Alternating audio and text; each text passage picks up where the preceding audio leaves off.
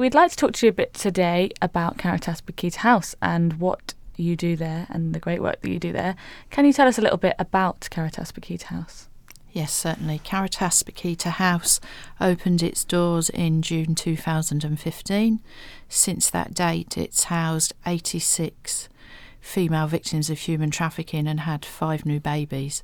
And it was basically set up by the Catholic Church to help women that have been victims of trafficking or modern-day slavery, that need refuge while they decide on their future options, and a care package put around them. And especially for those that weren't willing at the time to go into the government system of care, so they can sit outside that system. Wow, so there's an awful lot going on. How did you get involved working at Bakhita House? I was a police officer for 31 years, and my last posting was to the kidnap and human trafficking team of the Metropolitan Police. So since about 2002, I've worked with different churches when we've rescued victims to enable them to work alongside the police, to build trust, and the church is very good at that. People that work for the church have a natural ability often to work with these victims, to get them to come forward and help the police in their investigations. So it was kind of a natural move for me to apply for that job when it came out.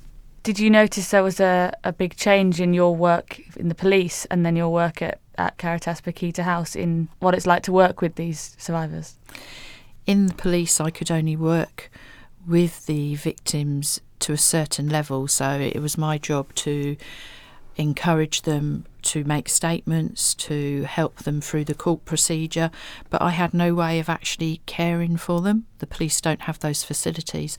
So the step to Bakhita House was for me from the heart to see that they actually were cared for 24 hours a day and helped to move on to a better life. And so tell us a bit more about this better life. What do you hope that women leaving Bakhita House or finishing their time at Bakhita House will leave with? The point of Bakhita House is to give each guest that arrives a better life in the future and to help them to develop that. So they come through the door often very broken, very traumatised and with no hope. We put a care package around them. The team does that, and the volunteers. We help them to find a way that they can move on and have a much better life. Find an independence that they've never had before.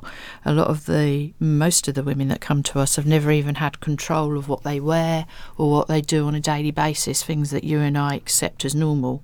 You know, you and I, if we're hungry, we might go to a supermarket and get a sandwich or buy ourselves a coffee.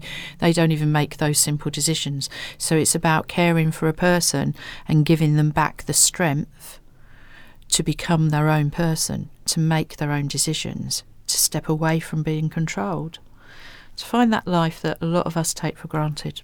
Yeah, absolutely. It's the qualities that we all take for granted that get lost and we don't think about. So do you have any good news stories from Bakhita House? I'm sure there are some. We have 86 good news stories and 5 little good news stories. Some of the things that sometimes I emphasise is obviously we've had 5 babies born to women at the house. Those babies were conceived through rape, which is never a nice thing, but the positive outcome is all of those women have bonded with their babies and have moved on to care for them in their own independent lives, and that can't be beaten in my book. To see the joy of new life and to see it in a much more positive light than when it began, I think is something that has been brilliant at Bakhita House and that the church has allowed us to do. So, as you know, the Day for Life this year is focusing on bringing the awareness of human trafficking to more people, and part of Day for Life's aims is to care for life in all its forms. So, be it, you know, the trafficked women or the new life that they have brought into the world. What do you think the public can do to raise awareness or start to defeat human trafficking? Well, I think it's what you said yourself is anybody that listens to the work that's going on within our own country can start to help to raise awareness. When they've done that, they can start the church by seeing who's around them, because often, believe it or not, victims will go to church. So it's being aware of who's around you in church. It's being aware of who lives next door to you or in the flat above you, you know. Raising awareness is so very important, because through awareness, more victims can be rescued. And we focused on women because Caritas Bakhita House houses women, but it's not only women, it's men, it's children, it's families. So the church is a very powerful tool in that there's so many people that go. So the awareness is essential. There's other things that people can do as well as raising awareness. There's always fundraising, because every person that houses people in this country from this horrific crime needs funding. Even those that sit within the national system need additional funding. So there's funding. If they would put a call out to people that work within this area, within their parishes, they will need things like toiletries and clothing, because often, but not always, victims come with nothing. We often need languages, and we know that within the Catholic Church in this country there are a lot of different languages, so they can always be helpful with different languages, because if you can't speak to somebody, you can't help them.